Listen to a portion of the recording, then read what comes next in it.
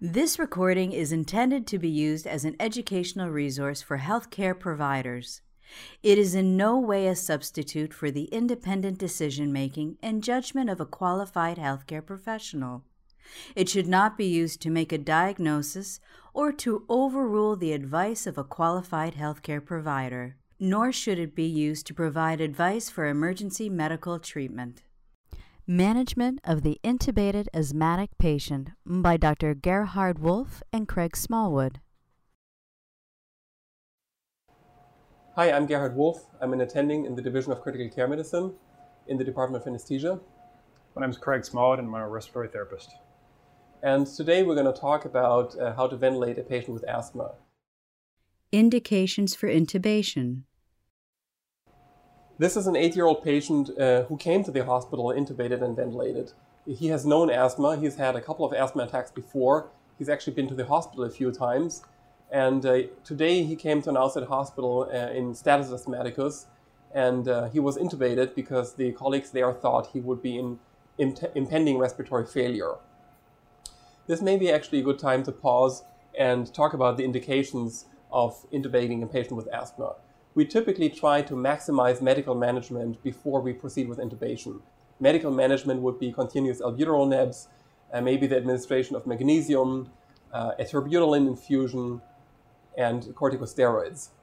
And when we see that the medical management fails, that a patient is getting more tired, has impending respiratory failure, or is in a position where he cannot protect his airway anymore and he's obtunded, or he has severe acidosis that also may lead to him being obtunded, then we typically would think about intubating him. Initial ventilator settings. So let's take a moment and assess this patient. We can look at the monitor. His heart rate is 130, so it's quite typical that he's tachycardic. He's also gotten a lot of beta agonists. His blood pressure is normal. His SAT is 94% on 40% oxygen. So let's assess this patient. He's intubated. He's still paralyzed. He got a dose of paralytic during transport. So let's take a listen. I would say he sounds very tight. There's really not a lot of good air movement here. There is very few inspiratory noises and also very quiet expiratory noises. Surprisingly, I can't appreciate a lot of wheezing at the moment, and I think that's because he's so obstructed that I can't even hear any wheezes. Okay, so could you take us through the steps on how to set up the ventilator in this patient with asthma? Absolutely. So there's a couple of key components I'm going to go over. The first one I'm going to do is just mention secretion clearance. This is one of the simplest to treat in asthmatic, and it's also one of the most forgotten. Asthmatics, just like most patients who are intubated, cannot clear their own secretions, so it's important for us as clinicians to take on that responsibility. You may be surprised at times as to how much good you can do by just clearing some mucus plugging or just mucus in general. And that may actually reduce some component of air resistance you're seeing on the ventilator. So that means regular suctioning? Yes. In terms of assessing the ventilator, a couple of basic things. We want to look at the tidal volume and the compliance of the patient. Right now, our compliance is pretty low. That's probably due to a mostly resistive component of the asthma. The pressures that we're using right now to ventilate this kid are pretty high. We're using 40/5, and again, that's just forcing the air past the airway obstruction that's associated with asthma. PEEP, positive end expiratory pressure. For children with asthma who are intubated, one of the things that we'll frequently monitor closely is auto-PEEP, or auto positive end expiratory pressure. Auto-PEEP is a measure of pressure at end exhalation that describes a difference between the set PEEP and the actual measured end expiratory PEEP right before the next breath starts. You can see here on the screen we have two flow waveforms, one for a child with asthma and one who is exhaling normally. You can see during the blue portion, or the expiratory phase of the breath, that the flow does not reach zero before the next breath starts for the child with asthma. This is because the airways are narrowed and there's an inappropriately small time for the flow to exit the lungs before the next breath starts. This will result in an elevated positive end expiratory pressure above that which is set, and we describe that as auto-PEEP. Some people call this breath stacking, obstruction, or auto-PEEP. and you should monitor this closely and try to adjust your settings appropriately to eliminate as much gas from the lungs during expiration. If we were to look at the pressure waveform here, you'd see that the PEEP is a little bit beyond that which is set on the ventilator. Compare that with the child who is normal on the flow waveform, who's able to exhale fully, and you can see clearly that the blue portion, the exhalation portion of the flow waveform, reaches zero long before the next inspiration begins. To assess that on different ventilators, the actual way you do that may be different. And then I'm going to do an expiratory hold. An expiratory hold is basically just a prolonged period of time that it's going to allow the patient just to exhale and measure the pressure at that point in time. So let's do that. So right now, our auto PEEP is 10. Our actual extrinsic PEEP is set at 5. So there's a difference of 5 that the patient is actually responsible for due to lung mechanics. So what does the auto PEEP really tell us? This patient is paralyzed. And what does it tell us? Does it tell us that we don't want to send the extrinsic PEEP on the ventilator higher than the auto PEEP? So PEEP is a little bit of a controversial issue with asthmatics. Right now our patient is paralyzed, so one of the issues is spontaneous breathing, which we don't necessarily have to worry about. But if he or she was, then what we want to do is probably adjust our extrinsic PEEP, that is the ventilator set PEEP, to match the patient's auto PEEP. What that does is allows a very small pressure gradient within the lungs so the patient can trigger the ventilator easily and not have to use an excessive amount of energy to breathe. So in summary, there's different ways to think about PEEP and auto PEEP in a patient with asthma when he's intubated and ventilated and paralyzed or not paralyzed. In a paralyzed patient, it seems that the level of extrinsic PEEP that we give should be just lower than the level of auto PEEP, or some people would not give PEEP to a patient with asthma who is paralyzed at all. If the patient is breathing spontaneously, then the auto PEEP becomes pretty important. The level of extrinsic PEEP should pretty much match the level of auto PEEP so that the patient can trigger the ventilator. Respiratory rate and expiratory time. So we found the level of PEEP, and what expiratory time or what respiratory rate do you use? So one of our other goals when treating asthma is maximizing the amount of time that we're giving our patients to exhale the breath. With a mechanical ventilator, we can always force the breath in and help that, but we can't always force the breath out. So to facilitate breath removal on the expiratory side of the curve, we like to decrease the respiratory rate, and really what we're doing is allowing more time for exhalation to occur. And that is actually quite counterintuitive most of the times, because the patients with asthma, when they're intubated, they're typically hypercarbic. And what often happens is that the level of carbon dioxide rises, and in reflex, the respiratory rate is increased in order to increase the minute ventilation. But since they have obstructive physiology, often that leads to more air trapping and that the level of CO2 actually rises. So here we have to do the opposite. We have to decrease the respiratory rate, let the breath fully exhale, and then by this increase the level of CO2 clearance. So how do you know if an expiratory breath is long enough? 2 ways. One, we can assess the auto PEEP like we discussed earlier. The other key component in monitoring asthmatics on the ventilator is the flow time graphic. And here it's the middle one. You want to pay close attention to the expiratory phase of that breath. What we want to do is we want to see the flow come back completely to baseline before the next breath occurs. Now, this might not be necessarily always possible, depending on the severity of the bronchoconstriction, but you always want to try to maximize that exhaled breath. So in the flow time graphic, on the expiratory phase here in blue on this ventilator, we can see there's a good peak exhalation flow here, and then you can kind of see that it kind of slowly comes back to not quite zero, but there's still quite a bit of flow in there before the next breath occurs here in the red portion of the breath. When you're decreasing the respiratory rate, or you're just increasing the amount of time that the patient has to exhale, it's important to look at the exhalation part of the flow time graphic. Basically, if the expiratory flow comes back to zero or comes closer to zero before the next breath occurs, then you've done the right thing. If it didn't make a difference, then you're probably just as fine being at the high respiratory rate. What are typical respiratory rates that you've used in asthmatics? Depends on the patient size.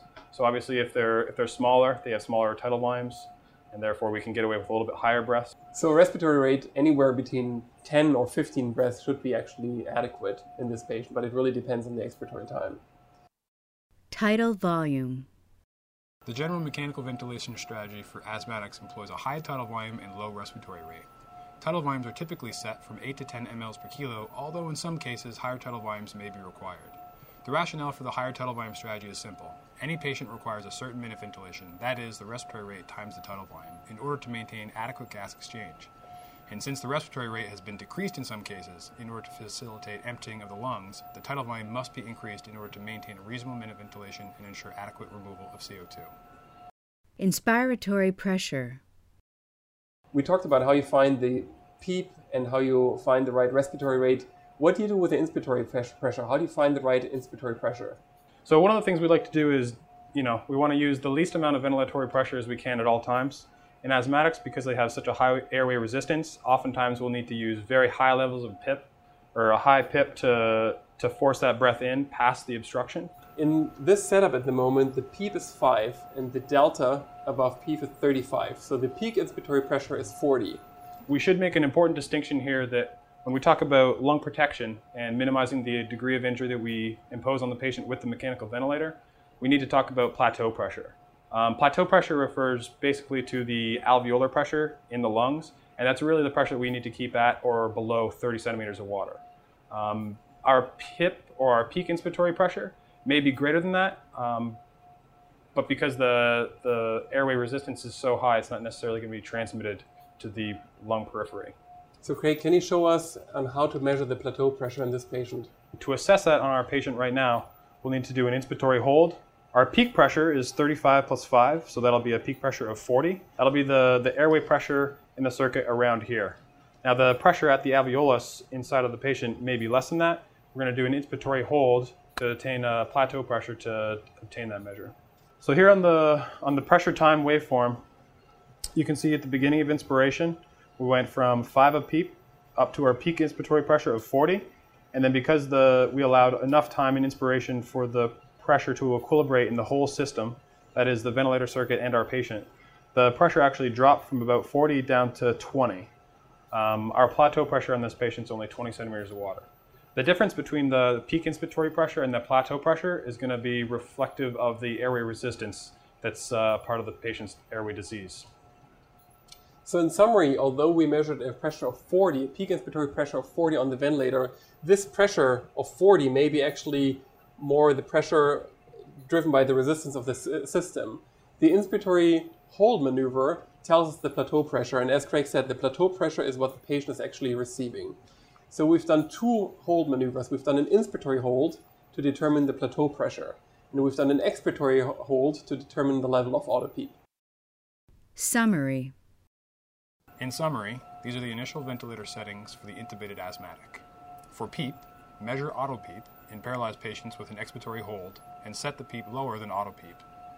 For respiratory rate, allow the patient to exhale fully and consider lengthening the expiratory time to facilitate alveolar gas emptying at end expiration. For tidal volume, choose an appropriate tidal volume, keeping in mind that if respiratory rate is decreased, tidal volume should be increased to maintain minute ventilation and appropriate gas exchange. And for plateau pressures, the goal in general is to maintain plateau pressures less than or equal to 30 centimeters of water, and this will require using an inspiratory hold in those subjects eligible to do so. Managing hypercarbia. Here's the initial blood gas that we just got back. The pH is 7.15, the pCO2 is 75, and the PaO2 is 200. So the patient has no problem with oxygenation, but he has a fair amount of hypercarbia. So how would we address that? Let's ventilate more. In an asthmatic, what we want to do is give more time for exhalation. So I'm going to do 2 things. I'm going to assess our auto PEEP right now to kind of see what our baseline is. I'm going to press the expiratory hold and see what we get. So right now our auto PEEP is 15. Our set ventilator PEEP is 5. So there's an intrinsic PEEP of this patient of 10. So I'm going to decrease the respiratory rate, and my goal there, Gerhard, is going to be to maximize the amount of exhalation time, hopefully eliminate a little more alveolar gas and ventilate a little bit better. So despite the fact that the patient is actually hypercarbic, we're going to go down on the rate in order to let him exhale further and improve CO2 clearance. So now we went with a rate from 30 to 24. Yep. And so that has markedly lengthened the expiratory time.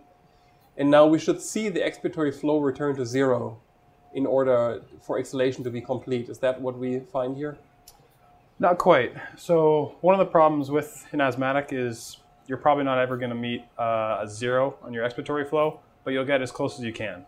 So right now when we did that maneuver, moving the rate down from 30 to 24, we got a little bit closer on the expiratory waveform. Here the blue coming back almost to 0 before the next breath starts. And we can do another expiratory hold here to assess the amount of auto-PEEP that we have with this rate. So we've decreased the auto-PEEP from 15 to 12, indicating to us that we've reduced the amount of air trapping. And hopefully when we get our follow-up blood gas, we've eliminated a little bit more CO2 and allowed our patient to be ventilated better. Hemodynamic considerations. Another thing I would like to mention in ventilated patients with asthma are the hemodynamic aspects. Often patients who are intubated in an asthma attack or with status asthmaticus have a fair amount of hemodynamic instability, and that comes from a variety of reasons. First of all, these patients may have been dehydrated because they have been wheezing for a couple of days at home and now they are behind on fluids. Also, they may have a little bit of a pneumonia going on or have some septic physiology. Then the amount of acidosis that they have may negatively impact their myocardium. And also they may have, with their bronchial obstruction, increased pulmonary vascular resistance. So they have elevated pulmonary artery pressures, and that may also impair their overall cardiac output. Medications. Let's talk about the medical management. The mainstays of therapy here are steroids and beta agonists. And so the patient is at the moment getting intravenous steroids, and we will give him beta agonists as well. And there's two ways we could give the beta agonists, inhaled beta agonists or intravenous beta agonists. And usually the inhaled beta agonists are much more effective than the intravenous beta agonists. So now the patient's intubated. Before he was intubated, he was on continuous albuterol naps via inhaler. And now, Craig, are you going to show us how to give inhaled beta agonists to this patient? As soon as the patient is intubated, we need to continue with our bronchodilator therapy. There are a couple different ways we can do that. We can do it on the ventilator. We can also take the patient off the ventilator. Right now, because our patient's paralyzed, it's going to be important for us to maintain manual ventilation while we're administering the bronchodilator. Here at Children's Hospital, we prefer to use MDIs or meter dose inhalers in line with the ventilator. This is safe, easy, effective, and it also minimizes the disconnects and the time that the patient's going to be off the ventilator, so possibly preventing risk of infection and then also hypercapnia. I'm going to show you guys how to put it in. So our blue spacer has two ends. Optimal placement is about 10 centimeters away from the endotracheal tube.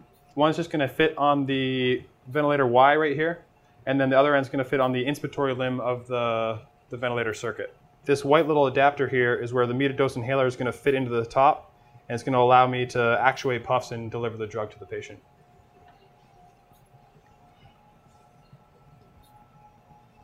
So just like any MDI, it's important to shake up your canister thoroughly and allow probably 30 to 40 seconds between actuations to ensure 100% of the available dose is going to be getting to your patient.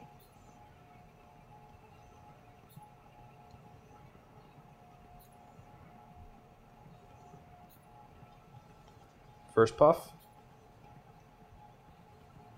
Do you need to synchronize it when the ventilator gives an inspiratory breath, or doesn't it matter? So I think the best practice would be to wait for the beginning of an inspiration to try to make sure most of the dose goes down the endotracheal tube and not just through the expiratory portion of the circuit. And can you also put this adapter in here between the endotracheal tube and the actual ventilator circuit? You could, that's a good question. The reason why we put it back here is if we put it after the patient Y in between the ventilator circuit and the endotracheal tube, we're going to be increasing the amount of dead space that we're adding to the patient's circuit, okay, and potentially causing ventilator derangements. How often do you usually give the albuterol MDI? So it'll depend on the patient's condition, but here at Children's Hospital, we can give it as often as about once an hour. A variety of regimens for sedation have been described in ICU patients. Typically, our patients are on a combination of morphine and midazolam infusions. In patients with asthma, we sometimes alter that and instead give a combination of both ketamine and midazolam. Ketamine as a sedative drug has the advantage that it also has bronchodilator properties. We typically use some midazolam in order to blunt some of the central effects of ketamine with that. One side effect of ketamine may be that the secretions are increased. So if we run into that, we sometimes have to stop the ketamine infusion. One of the adjunctive therapies we can consider in treating asthmatics is the application of Heliox gas. It's a gas that mixes helium and oxygen and allows a laminar, low-density gas to get past areas of obstruction and allow good tidal volumes to be exchanged in and out of the patient's lungs. Many ventilators allow you to apply this directly to the back and automatically do the calculations for you in setting the Heliox in the front of the ventilator. Some may not. It'll depend on the equipment you have.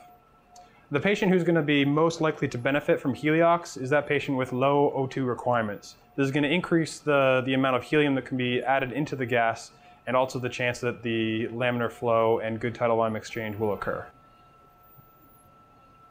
Helium comes in mixtures of either 80% helium and 20% oxygen or 70% helium and 30% oxygen.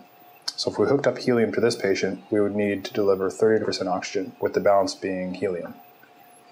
We would therefore want to deliver the helium-oxygen mixture of 70 to 30. Patients in the range of FiO2 of 0.5 to 0.7 or higher generally won't respond that well to a Heliox administration. Helium administration is therefore really ideal for patients who do not have a high O2 requirement. It seems important to mention that the helium in itself can sort of trick the oxygen measurements of some ventilators. That's why modern ventilators have the ability to adjust for that. But if you use an older ventilator, that ventilator may not automatically adjust for helium, and one of the things you may have to do is put it on an external oxygen analyzer to ensure that you're measuring the amount of oxygen that is being delivered to the patient. Heliox in studies hasn't really shown a clear benefit, so we don't really apply it to all the patients, but we sometimes use it in patients with asthma. What we think is important is to measure the response. So if you start a patient on Heliox and he's doing better, has improved flow, is moving air, his expiratory flow profile looks better on the ventilator, as blood gas improves, then he is clearly someone who responds to Heliox well. But if we start Heliox and really see no change after 6 or 8 hours, then we stop the therapy and determine that the patient has not responded. Another therapy that's often discussed is the use of isoflurane. Isoflurane is a volatile anesthetic. It has very strong bronchodilatory effects. We do use isoflurane in this unit. We have an anesthesia machine set up that we use to ventilate the patient with isoflurane. But when using isoflurane, it is important to keep in mind that it has very strong hemodynamic properties. It can cause hypotension. We often have to anticipate that, give volume, place a central line, start the patient with vasopressors. The use of isoflurane in patients with asthma is really beyond the scope of this talk. But what we can say about it is that it has to be used with caution, and it has to be used by centers that have a lot of experience with it. Weaning. Now it's 24 hours later, and the patient has been intubated and ventilated since then. He's also received his intravenous steroids and his inhaled beta agonists. And we just got a blood gas back, and the new gas is now a pH of 725 and a CO2 of 60 with a PaO2 of 180. So the pH has improved from 715 to 725 since yesterday, and the CO2 has gone down from 70 to 60. So, Craig, what has changed on the ventilator? Sure. So when we're assessing the asthmatic for ability to come off the ventilator or separate or decrease the amount of support, one of the key things we look at is the tidal volume. So since yesterday, as tidal volumes have increased dramatically, we're getting about 10 mLs per kilo now. We're still on the same pressure, so I think what we're going to do is decrease the amount of pressure and see what our tidal volumes are. So the tidal volumes have increased potentially because the compliance of the patient has changed? So it's time to wean. Yes. Let's take a listen and see what he sounds like. So in comparison to yesterday, I hear a lot better air movement. There's actually now inspiratory and expiratory wheezes, whereas yesterday I could hardly hear anything. And I think that's probably a function of the bronchial obstruction getting better. And now there's air going in and out, and I actually can hear some wheezes, whereas yesterday I couldn't. So the patient is now wheezing as you would really expect from a patient with asthma. So what would we wean? So I just turned down the inspiratory pressure. We're going to see what our tidal volumes end up like there. And if our patient continues to improve and exhibits good spontaneous effort, on this ventilator, the flow waveform and the pressure waveform here come up in yellow when the breath is spontaneously triggered by the patient. If that continues, we can start thinking about different modes of ventilation. We can transition to pressure support and allow our patient to do most of the work to breathe. So as the patient got better, we just recently discontinued the neuromuscular blocking agents, so the patient is no longer paralyzed and he's now breathing spontaneously. And we can see that as on this ventilator, the flow curves have turned yellow, which means that the breaths are spontaneously triggered. It may look different on other ventilators, but the patient is now breathing. And we typically, the patient came to us paralyzed, and since he was acidotic, we left him paralyzed. But we typically try to get the patients breathing spontaneously as soon as possible. And can you summarize for us the benefits of spontaneous breathing in this patient? Sure. So with a positive pressure conventional ventilator like this, we, the clinicians, can use the ventilator to force the breath into the patient, but we can't always force it out. In many patients, that's not an issue with asthmatics because most of their problem is exhaling the breath due to airway resistance. They're going to have a lot of trouble doing so. When we wake them up and allow them to spontaneously breathe, they're going to do two things. They're going to help the ventilator get the breath into their lungs, but then they can also use accessory muscles and intercostal muscles to force the breath out. And this kind of goes back to the auto PEEP principle. And if the patient's able to force the breath out, it's going to decrease the amount of auto PEEP and hopefully get better sooner. Sometimes what we observe is when we go from paralyzed to unparalyzed is that the patients get very tachypnic. Remember, when the patient was paralyzed, it was no problem to keep him at a low respiratory rate, like 10 or 12. And now that the patient is no longer paralyzed, he may be more awake and he may be inherently more tachypnic. So his respiratory rate may actually be quite high in comparison to what he was before. And sometimes that can bring problems because now the rate is faster, the expiratory time is shorter, and again, air trapping may increase. So hopefully the bronchodilators and the steroids have kicked in long enough that the patient will tolerate being on a faster rate. This can sometimes be such a problem that we actually have to reparalyze the patient or sedate him more. One of the key questions in a spontaneously breathing patient with asthma is always the question how to set the PEEP. Because remember, we can only really measure the auto PEEP when the patient is paralyzed. So now that the patient is no longer paralyzed, we can't measure the auto PEEP anymore because he probably wouldn't tolerate the expiratory hold that we would have to do for that. So as a general principle, we can only guess the auto PEEP now, but we would want to match the extrinsic PEEP with the auto PEEP that we think the patient has. So if we think the patient still has an auto PEEP about 6 or 7, then this should be the level of extrinsic PEEP in order to allow the patient to trigger. If the auto PEEP of the patient is 8 and the extrinsic PEEP is only 4, and the patient wants to trigger spontaneously, then he would have to overcome the difference between auto PEEP and extrinsic PEEP, which would be 4 in this case. So that's why we try to match the extrinsic PEEP with the auto PEEP. And so if we think the auto PEEP is 8, we would roughly set a PEEP of 8 so the patient can trigger on this PEEP and breathe spontaneously. So our patient's been spontaneously breathing. We've been maintaining them in a pressure control mode. So we've been guaranteeing a respiratory rate of 24. Since our patient's now breathing and we think the airway resistance is decreasing and the compliance is good enough that we can transition to a spontaneously breathing mode. I'm going to go ahead and transition our patient to pressure support and see if our patient can tolerate that mode.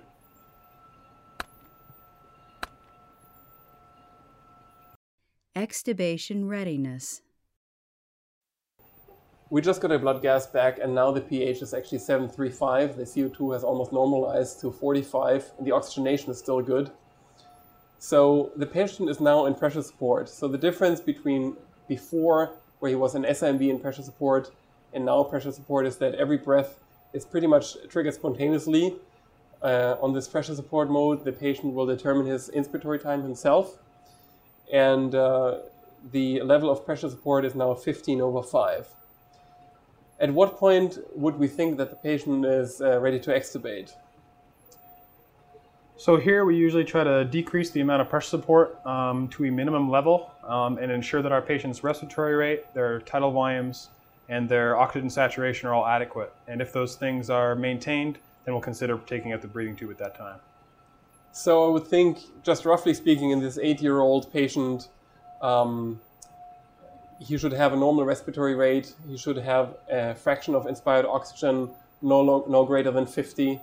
And he should have a pressure support level of about 6 or 8 above a PEEP of 5. And with that, he should not be tachypnic and have a normal blood gas. And then we could consider waking the patient up and extubating him. Just listening to him now, he's still wheezing, and I think that probably won't change, but when he's on low settings, I think it would still be worthwhile to extubate him. So let's try him on low settings and see how he's doing. So we've now watched the patient on these low settings for about an hour. We checked the blood gas, which is okay. And the settings are pressure support 8 over PEEP of 5. His respiratory rate is still adequate. He doesn't need more than 40% oxygen. He's fully saturated. So I think it's probably worthwhile waking him up and trying to extubate him. That concludes our video on management of the intubated asthmatic patient. This recording is a production of Open Pediatrics, a free and open access resource for pediatric clinicians worldwide. For more pediatric care materials or to join our global community, please visit our website at openpediatrics.org.